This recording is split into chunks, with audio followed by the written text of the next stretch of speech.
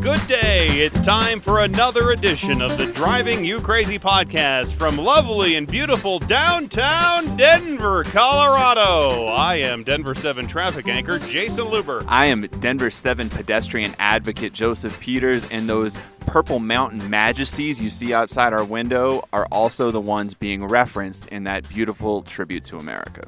Yes, that is the peak name for Pike. Yes, sir. His peak, and I've been to the top. Have you been to the top of Pike's Peak? I am in dire need of a hiking excursion. Well, no, you don't want to hike it. I mean, you can hike it. It's one of the 14ers you can hike.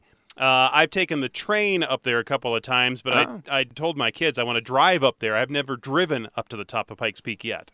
As part of our new segment, Denver 7 Travel Agent, do they offer a holiday train at Pikes Peak, or does that just run in the summertime? No, I think it does mostly just run in the summertime because there's just too much snow to clear up there during the winter time because they do it sometime. Let's see, let me think about that. I have to look up the Pikes Peak, look up the Manitou Springs Railroad.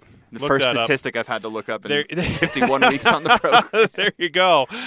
We can get the details on that. And also a shout-out to Nicole Brady for helping the people get the travel deals they need on Travel Deal Tuesday, the most egregious fake holiday of the holiday shopping season.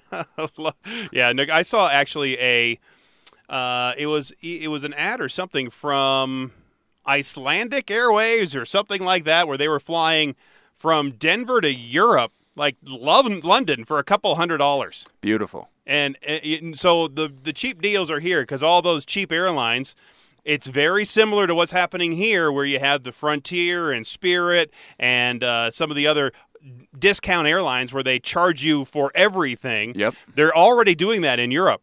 And some of those fares you'll see are really cheap. Yeah, you got to pay for your bags and you're sitting in coach, for 8 or 10 hours. But at least you're making it there in $400 rather than $1,400. So your argument is at least we're making it there. My argument is have fun walking around Europe without a suitcase for 9 days. You can get some clothes there. I'm sure you can. Well, saying it was simply time for drivers to move on, Toyota has issued a recall of its entire 1993 Camry model line due to the fact that its owners really should have bought something new by now. Quote, we understand that the 93 Camry was tremendously dependable, but honestly, there's just no excuse for driving a 22-year-old car at this point, unquote, said a Toyota spokesman, adding that with all the advances in automotive technology that have taken place, no one really has any business driving a vehicle for more than 2 decades. We're not saying you have to buy a new Camry or splurge on a flashy new hybrid, or even that your car has to be a Toyota at all. But the bottom line is that you need to start fresh however you choose to do so. While Toyota is reportedly confining its recall to the 93 Camry, it's also issued a warning to owners of the 94 to 98 models, alerting them to the fact that they are really starting to push it. Now, in doing research for this segment, I found several 1993 Toyota Camrys for sale for less than $5,000 across the greater Colorado area, so keep hitting the road, Toyota. There you go. Excellent work. The Camry. They actually are quite dependable cars. I mean, when I was just starting to drive 13 years ago, the Toyota Camry was one of the cars that we considered as my first car because at that point it was the dependable, affordable used vehicle. 13 years ago. Still fits that niche today. Yep. Damn impressive. Yeah, and you know what? I might put one of my daughters in there. But, however, my wife would have different ideas. Is your wife trying to put him in like a Mercedes? Oh, no, but she would want him to be in some kind of a newer, fancier, not fancier, but at least some kind of newer car because she goes, I don't want him to break down. What if they break down? Is the common concern. My wife really doesn't talk like that, but that's just my pretend wife voice that I have. Because if she did talk like that, your wife sounds like the most horrifying person on the planet. I wouldn't want to be with her. Oh, everybody just turned off the podcast. Well, common courtesy dictates that if you're on a public bus, on a train, whatever, that you should always stand up for an elderly person or a pregnant woman or a woman with some kids, right? You always see that, and you offer, and I do that. I'll offer my seat to those people whenever I see them. I did it just the other day when I was down at Jump Street or the jumping zone or whatever the heck it was. There was some woman that was standing there pregnant. I said, hey, please sit down right here, and I'll get up and move. Well, anyone that might need a seat, you're really kind of expected, I think, to give it up if you're a man and you're on those, in whether it's anywhere in public, basically. There's times, though, that you might not want to give up that seat, and God forbid you don't move because you'll be treated like a monster, right? But there are times that it's an inconvenience to you, the man. They have to get up and stand up. The beauty of it on the public bus system is that usually there are so many dudes around who are anxious to give up their seat for the elderly person or pregnant person that I don't have to get up. Somebody will beat me to the punch in offering that seat. But if you don't get up, aren't you looked at as maybe worse than Kim Jong-un? It's true. However, I've never been the only guy on the bus who was unwilling to give up a seat to the pregnant. Well, get this. Now, according to a professor from Oxford, his name is Sir Muir Gray, and he insists that giving up your seat is helping the elderly because, quote, standing up is great exercise for them, unquote. He says we need to be encouraging activity as we age, not telling people to put their feet up. That's right, old man. You stand up because you need the exercise. And I'll sit down because my legs need the rest. That's right. I'm young and I'm ready to go and I need to be energetic because that's what I am, young and energetic. Professor You Gray. old guy? Just keep standing there. This is the only exercise you're going to get today, old timer. Now, experts from the United Kingdom Center for Aging said that exercise could keep a person from needing care by reversing physical decline by up to a decade. If it wasn't enough to deny them a seat on the bus, apparently, you're also within your right to encourage elderly people to exercise more. Hey, old man, go ahead and drop that cane and start jogging. After reading this article and research for the podcast, I actually bought my grandmother a set of dumbbells for you Christmas. did? Happy holidays, Nana. Professor Gray says the prevailing attitude that exercise is for young people while older people should be encouraged to relax needs to be challenged. Last year he said that sitting is the new smoking. I don't think that sitting is as bad as smoking. I mean, smoking is bad. Sitting is, well, not as bad as smoking. Smoking is pretty bad. That's You're true. putting smoke into your lungs. Right. Literally something that damages your lungs inserting directly into your lungs. His science might be correct that the elderly benefit from standing and walking, but they also aren't 20 and need to sit down more than younger people. I mean, come on. They're not young. Let them sit down. Why not? What's the threshold? The elderly man with the walker who's having trouble standing up, do I give up my seat to him, but not to the man in his late 50s who has a little bit of dark color still in his hair and seems like he could hold his own in a fist fight? You know, there's more to standing, especially in a bus, than just standing. Because the bus is moving, right? So you have to use a lot more. If I'm just standing on the street, I'm just standing. I'm using some of my other muscles. But when the bus is moving, there's some forces there that have to be overcome. You're using your core. You're using your arms. You're using your legs, obviously. You're using all your balance. You're using all these different... And maybe you don't have that strength as an older folk to be able to stand on the bus or the train or the whatever. Right? Mm-hmm. I mean, come on. 1 foot in the grave already, man. Have you ever been on the bus when they have to slam on the brakes and stop short or whatever? That can be tough for the older folks. It's tough on the younger folks, too, but they can at least recover from a broken hip better than somebody in their 70s or 80s. I just never want to be the first one to fall down because then it's like dominoes on a crowded bus and like 9 people topple over because the bus stopped too abruptly. I would rather be number 3 than number 1. You never hear good things of people in their 70s or 80s breaking their hip. No. That never ends well. No. And call me crazy, but I don't think it's going to go over well either. If I stay seated on the train and tell that nice old grandma that's just walking up down the aisle there, I'm sorry, ma'am, I am not going to get up. You should keep standing because you need the exercise. Can we Can we get Sir Muir Gray for this podcast? I'd really love to have a sit-down interview with him. Oh, you would? A nice 15-minute chat about sitting and smoking don't you think and elderly people on the bus. Sitting is the new. You are sitting now, and so That's you true. might as well be smoking. You might as well be smoking. How do I respond to that? You can't. What am I supposed to say to that? Nothing. I'm standing, so at least I'm getting the exercise, and I'm a much older man than you. So I guess right now. Right now, we're in balance. I mean, we're right where we should be. The old guy's standing up, the young guy's sitting down. Perfect. Just perfect.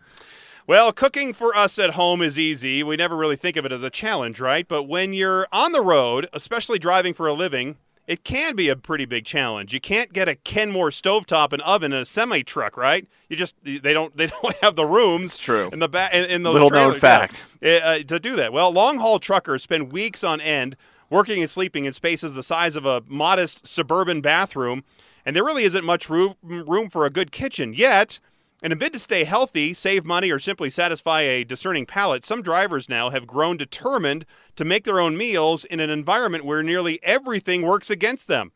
One driver set up his rig kitchen with a Foreman grill, one of those electric skillets, a rice cooker that's also used to fry meat, and a crock pot with a custom Velcro rig to keep the lid in place. Because a lot of people, you see most of these truckers, a lot of them are overweight because, one, they're sitting, which is the smoking.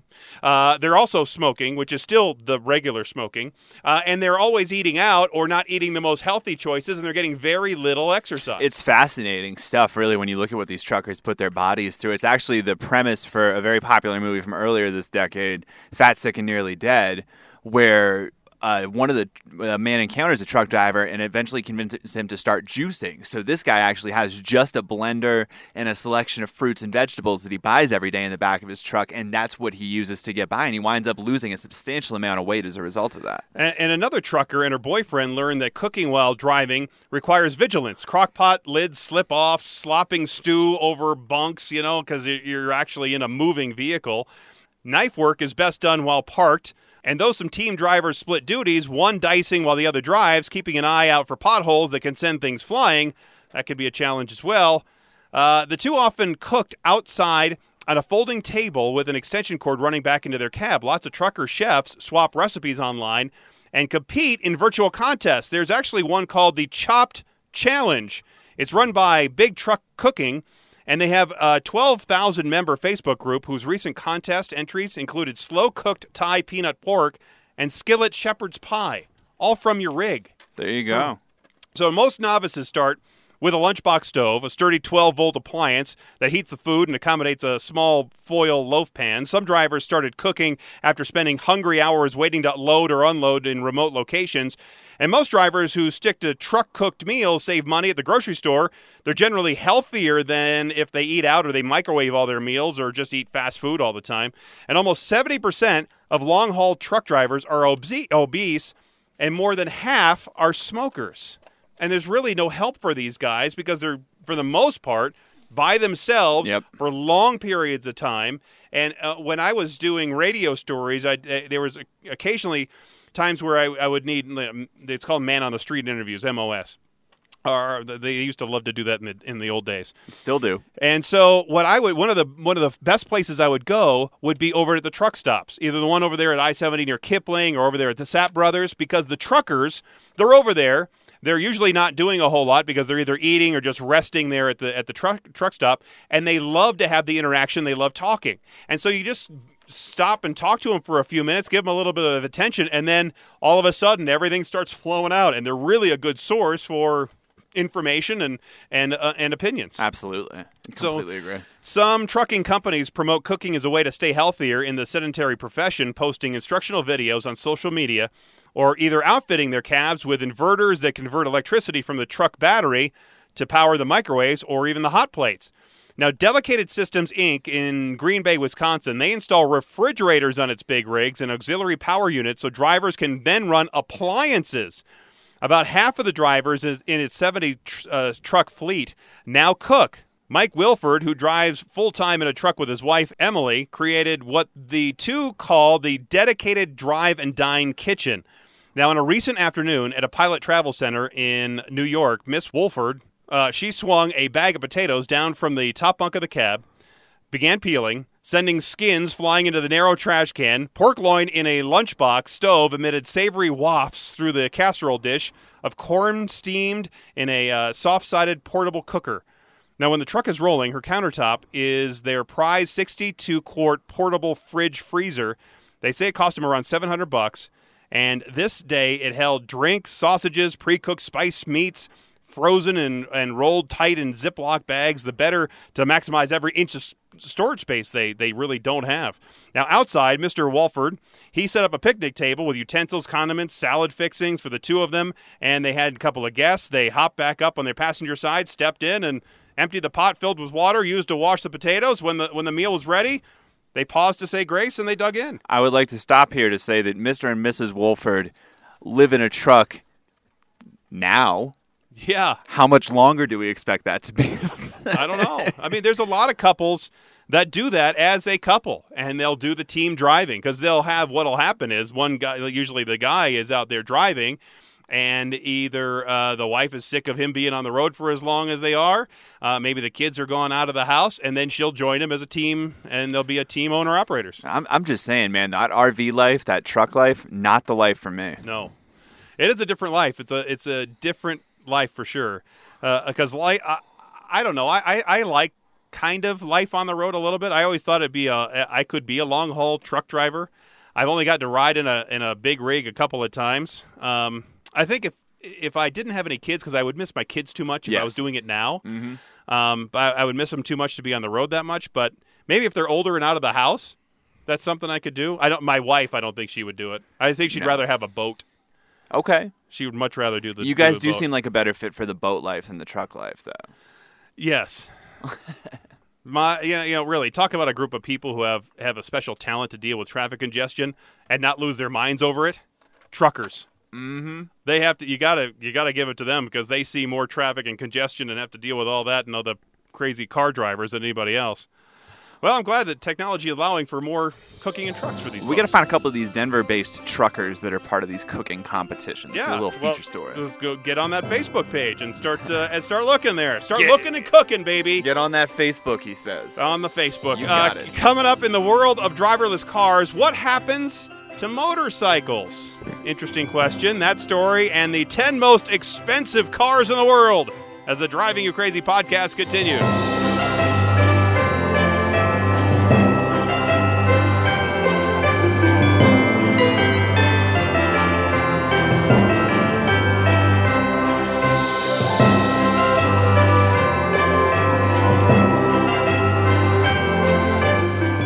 I'm Amanda Del Castillo, and you're listening to the Driving You Crazy podcast with Jason Luber.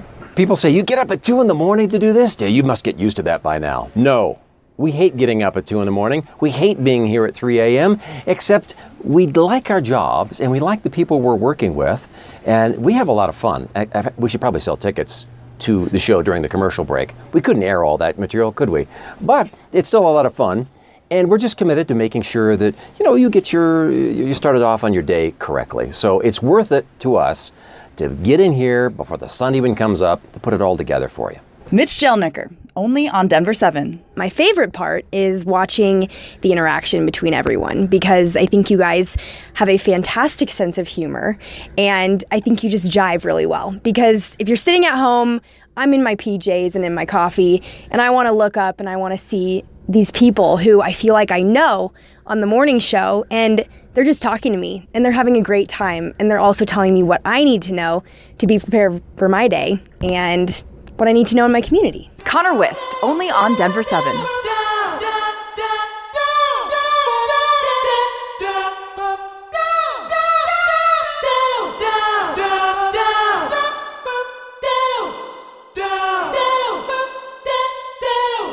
Welcome back to the world-famous Driving You Crazy podcast powered by Bobby's of Cherry Creek. Come to Bobby's Steakhouse where we say, let's meet. That's meet with an A, M-E-A-T, meet. Get it? Let's meet. I got you. Steakhouse. Wordplay. Okay. I guess, Saginaw cheese. Cheese, it's good. Cheese, it's good. Get it? Cheese. Okay. Right. Again, we have no sponsors, and it looks like it's going to stay that way. And we're hack comedians, too. Oh, Just the worst. Just the worst. Even though I think Bobby's Steakhouse of Cherry Creek or Bobby's of Cherry Creek, I think that'd be a pretty good bit if I can get that going. I'm down. So the police in Delhi, India have decided to showcase some of their weird excuses that they hear every day for why a driver who they pulled over is doing something wrong. Everybody has an excuse of why you're doing what you're doing when you get pulled over and you're talking to the cops. So they've started a new safety campaign using the hashtag No Excuses for Safety, where they're sharing some of these excuses. The excuses are so weird that even some of the policemen get astonished sometimes. And here are their top 5 weird traffic excuses the Delhi police are highlighting. I'll go ahead and read these because I'm cold and I haven't looked at them yet. So here's number 1.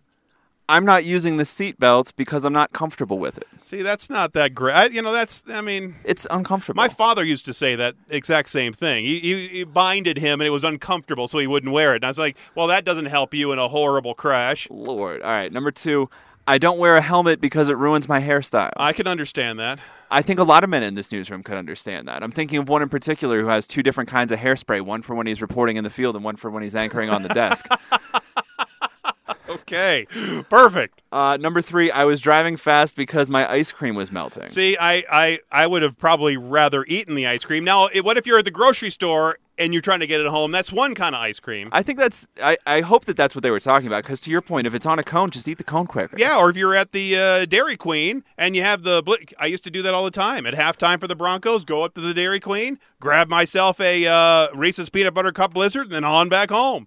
I'd have maybe half of it eaten by the time I'd get home. Respect. I like your style. Number 4, I was on the phone while driving because my dog wasn't eating. I don't get that. See, I don't think those are even connected. I don't think they are, but hey, it's a good excuse. Maybe she was FaceTiming the dog and noticed that the dog wasn't eating, and it inspired her to go faster. That could be. The last one here, number 5, I jumped the red light because my goldfish was about to die. I don't understand that because I have a 4-year-old goldfish who I still have to change their water. It's been a week and a half since changing the water, so I have to change Dorothy's water. But my goldfish, even though sometimes I think she's going to die, she hasn't died yet. She's a 4.5. Now, there's been times that she's been floating. Okay. I think what we find is that if we feed her too much, she starts to float sideways. Oh, my goodness. In the tank. And so we go, for a while we were like, why is she floating sideways? That's just not right. Girls, why is the fish floating sideways? Now, I have no experience with fish, but I'm just picturing your Weekend at Bernie's goldfish that's like floating around the tank with sunglasses on. He's not dead, guys. Dorothy's alive. But they'd be okay if the fish dies. They're not, they like the fish, but they're not going to be broken up about the fish when the fish They've made has peace to be with flushed. The fish is having trouble holding conversations. Well, it's because they can't fish doesn't cuddle remember it. your daughter's name anymore. Right. It doesn't bark. It doesn't cuddle. It doesn't greet him at the door. That sort of thing. If you can cuddle a goldfish, that's quite the talent. Because you need a bigger fish tank pool or some, right? Oh, come here, Goldie. All right. Then. On that note. Okay, so we've talked a ton about driverless cars and when they might take over the world. But when they do, what happens to motorcycles? Because where do they end up on the chain when the driverless world gets really going? I don't know if it's even possible to have a driverless motorcycle. I don't think that is even maybe on a 3-wheeled kind of thing. It's certainly not fun, right? No. I'm more reasonably sure than that no motorcycle rider would really want to ride on a driverless motorcycle, because part of the fun of driving on a motorcycle is having that freedom and having that ability to have the wind go through your hair and helmet. just, Through your helmet. Yeah, no helmet. Really, what's the point of a driverless motorcycle? So I think the future, especially in the short term, there's going to have to be separate lanes for driverless vehicles and for non-driverless vehicles and or motorcycles, because there's still going to be the need to drive vehicles on the road, whether it's motorcycles or tractors or classic cars. Like if I ever do get my 1961 Corvette, red with the white trim. Yep. If I ever get that, which I probably will never, we'll probably get a sponsor before I'll get that car. Or whatever. I mean, you still... One dream at a time, Jason. First the sponsor, then the Corvette. Yep. Because you can't... I mean, what's the point of having a classic car that's not going to be retrofitted with self-driving technology? Really, you can't do that in some of those self-driving... Or, you just can't do it. Right. But there'll eventually come a time where the motorcycle has to be retired for good, I would imagine. I mean, how can you have a traffic system with all driverless cars and then throw in the unpredictable variable of a person on a motorcycle? Is there room for 2-wheeled cars or bicycles or vehicles or any kind of 2-wheeled thing that's not automatic or not autonomous in a driverless future? You could argue that it would actually be safer for motorcycles to be the only manned vehicles on the streets, because cars would theoretically be giving them the proper amount of space when they pass. right? So you don't have that draft that affects motorcyclists so much. A. B. We all know motorcyclists are just going to weave in and out of traffic anyway. So it may as well be driverless traffic that's driving safely rather than human traffic, which can brake abruptly or hit the gas abruptly and really screw up what those motorcycles are trying to do. But what I think in my head is when I was ever riding on a motorcycle that you want to go sometimes relax as you're driving, especially on the country roads or the mountain roads, right, where it's a little bit more windy and curvy. Yep. But if you're driving in through, let's say, a couple of intersections, the theory with autonomous driving cars is that you don't even really need traffic lights because they can all sense when they're going to go through that intersection. Well, if you throw in the variable of a motorcycle that doesn't have that technology, that isn't talking to the other cars, and it's out there just as a random thing, the other cars don't really know how to handle it, and it kind of screws up the works. Yep. Right? Yeah, I totally agree. If motorcycles are somehow accounted for in that ecosystem, it seems logical that driverless car companies would try to eliminate them eventually. No matter how capable and quick the driverless cars are, it's hard to escape the wrath of a novice rider on a superbike. So it could be a rather gloomy future, I think, if you're a fan of two wheels. Maybe even bicycles as well. A long way from now, motorcycles won't fit in that perfect, safe, efficient future of commuting. Our kids are probably going to call us maniacs when they tell them how we used to ride the two-wheeled contraptions kept in... they'd only be kept in museums probably in 50 years. Well, dirt bikes. I mean, you'll still be able to ride bikes out on the dirt tracks and stuff like that. We got a photog here who does that. I mean, I think the technology is still going to exist, but the idea of it sharing the road with all these autonomous cars, definitely far-fetched. Yeah. You only see the Harley guys probably out riding in the country where they aren't equipped for driverless cars. Well, and that's the interesting debate. I mean, I think there are a lot of roads out here in Colorado specifically that lend themselves to those long motorcycle country type drives, and people also use those roads to get from point A to point B. So how do you strike a balance between people who are literally just doing road tourism, where they drive the road, they enjoy the road, and then they're done for the day, and people who use those roads every day as a method of getting from point A to point B? See, I could see, especially early on, and maybe even in 20 years or so, when autonomous technology starts coming online, that you're going to see it mostly like you did when cell phones started coming online. They're really only concentrated where you could get the signal in a downtown urban area and then along interstate corridors. And eventually then, all the networks started putting them out in more remote places where people were. But for the most part, when you first saw where all the cell phones, you could use your cell phone, it was along the major interstates and in big urban areas. And I think that's where you're going to be able to find the autonomous technology.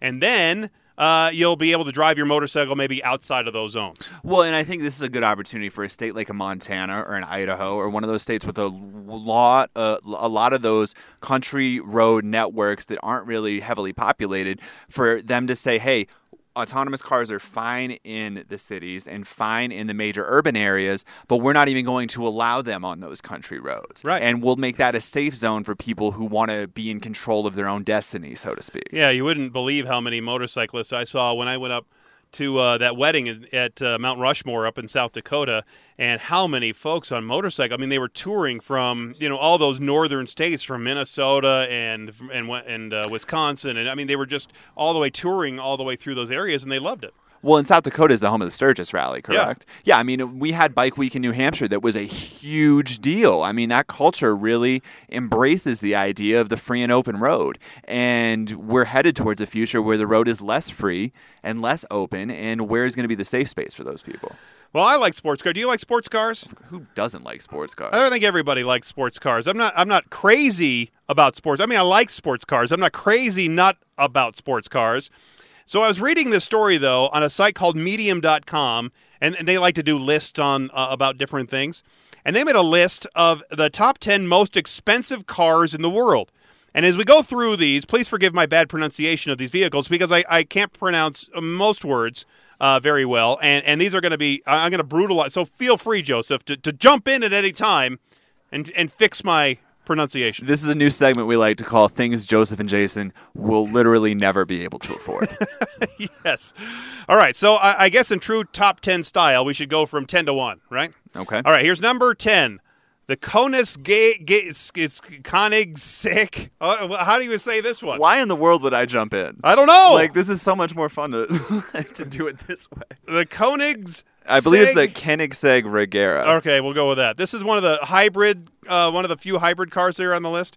They say the car has a price tag of $2 million. It has 1,200 horsepower between the twin-turbo 5-liter and V8 battery pack.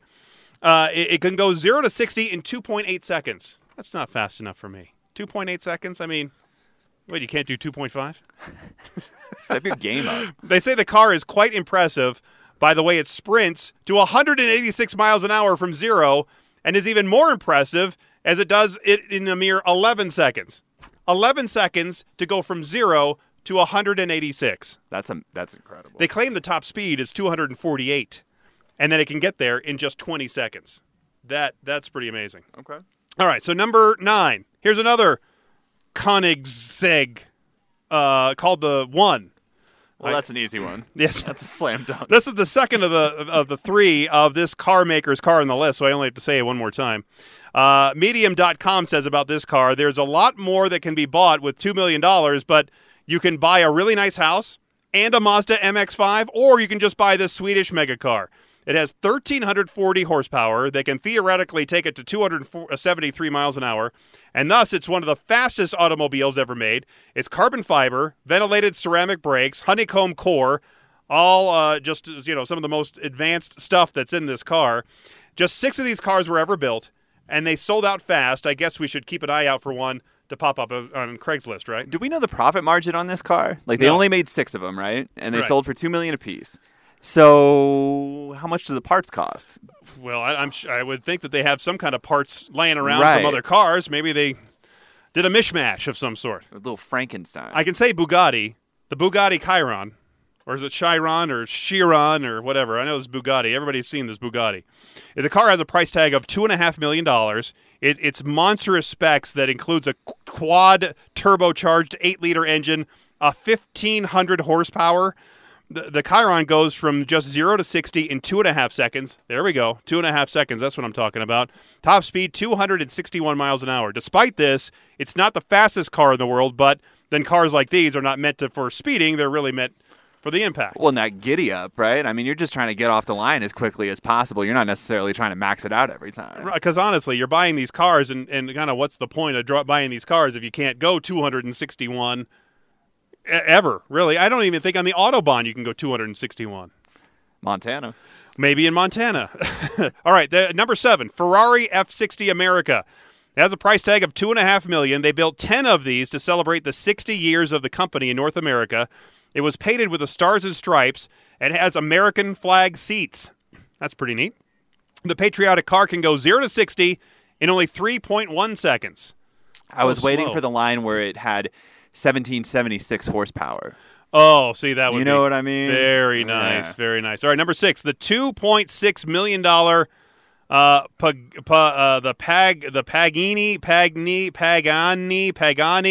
Huayra. Pagani Huayra? Yep. All right. Twin-turbo V12 engine developed by Mercedes. Top speed 238 miles an hour.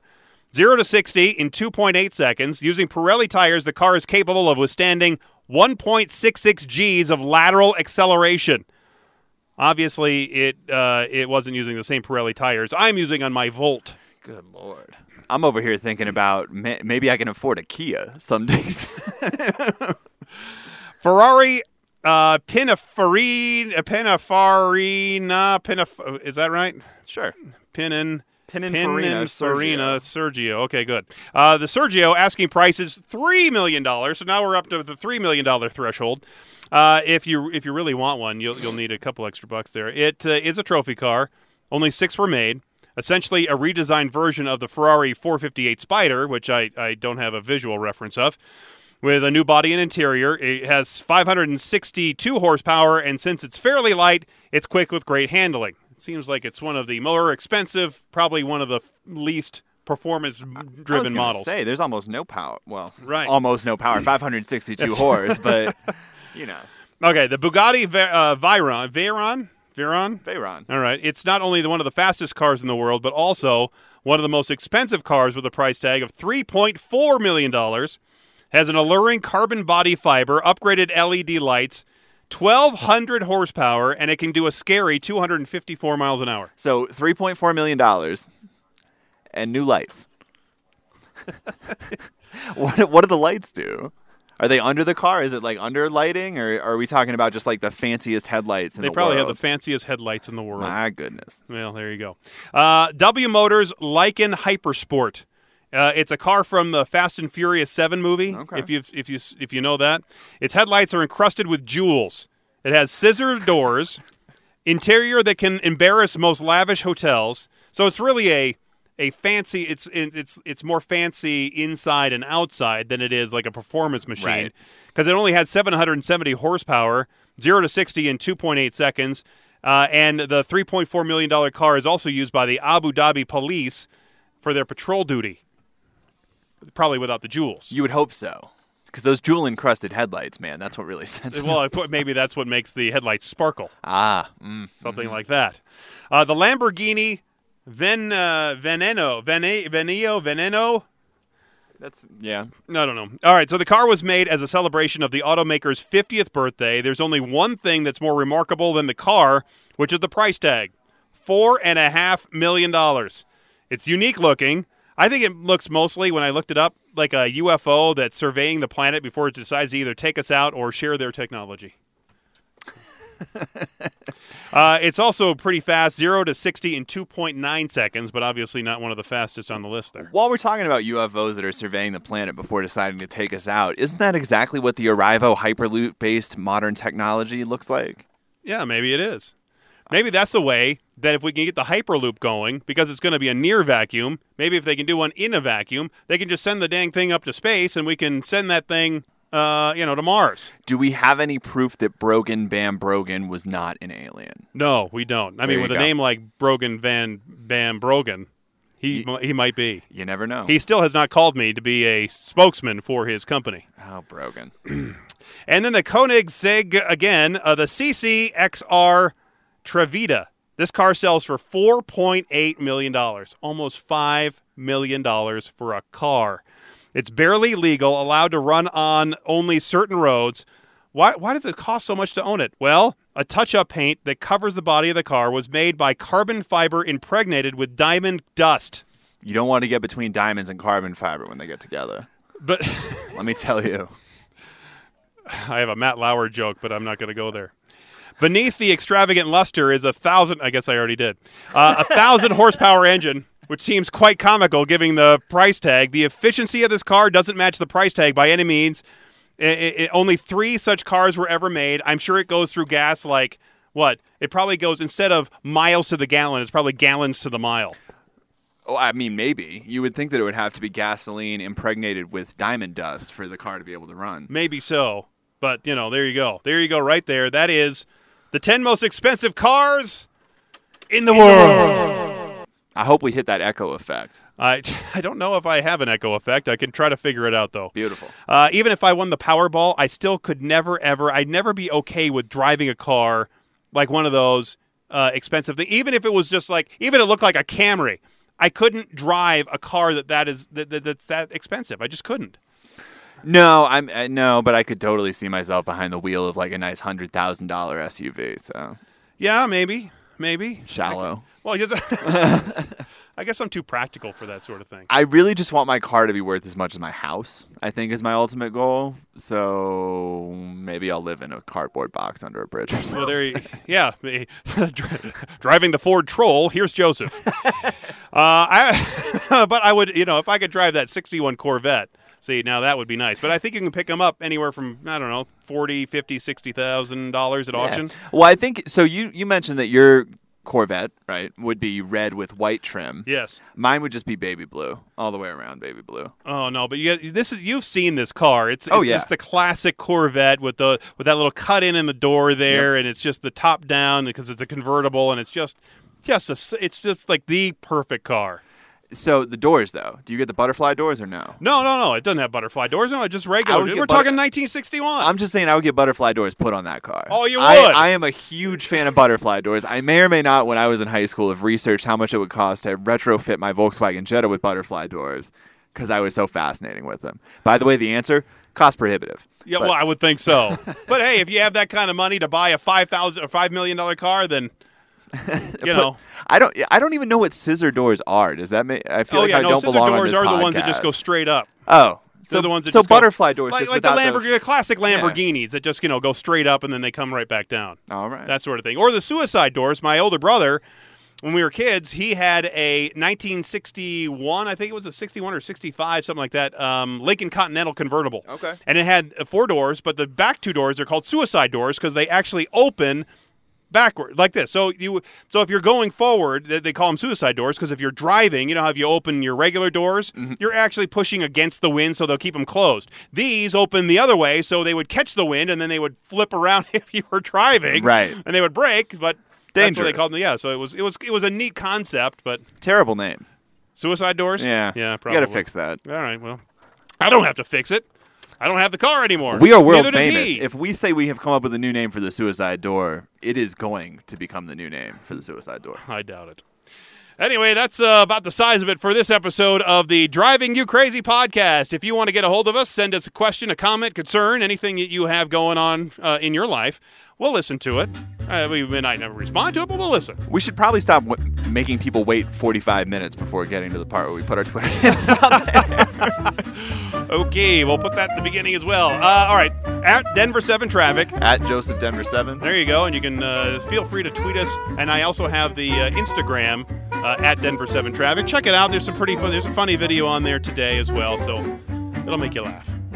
Oh, it made me laugh. Anyway, thanks again for listening. Thanks again for being here. Until next time, I'm Jason Luber, the traffic guy. I'm hack comedian advocate Joseph Peters. Be safe, and as always, happy motoring.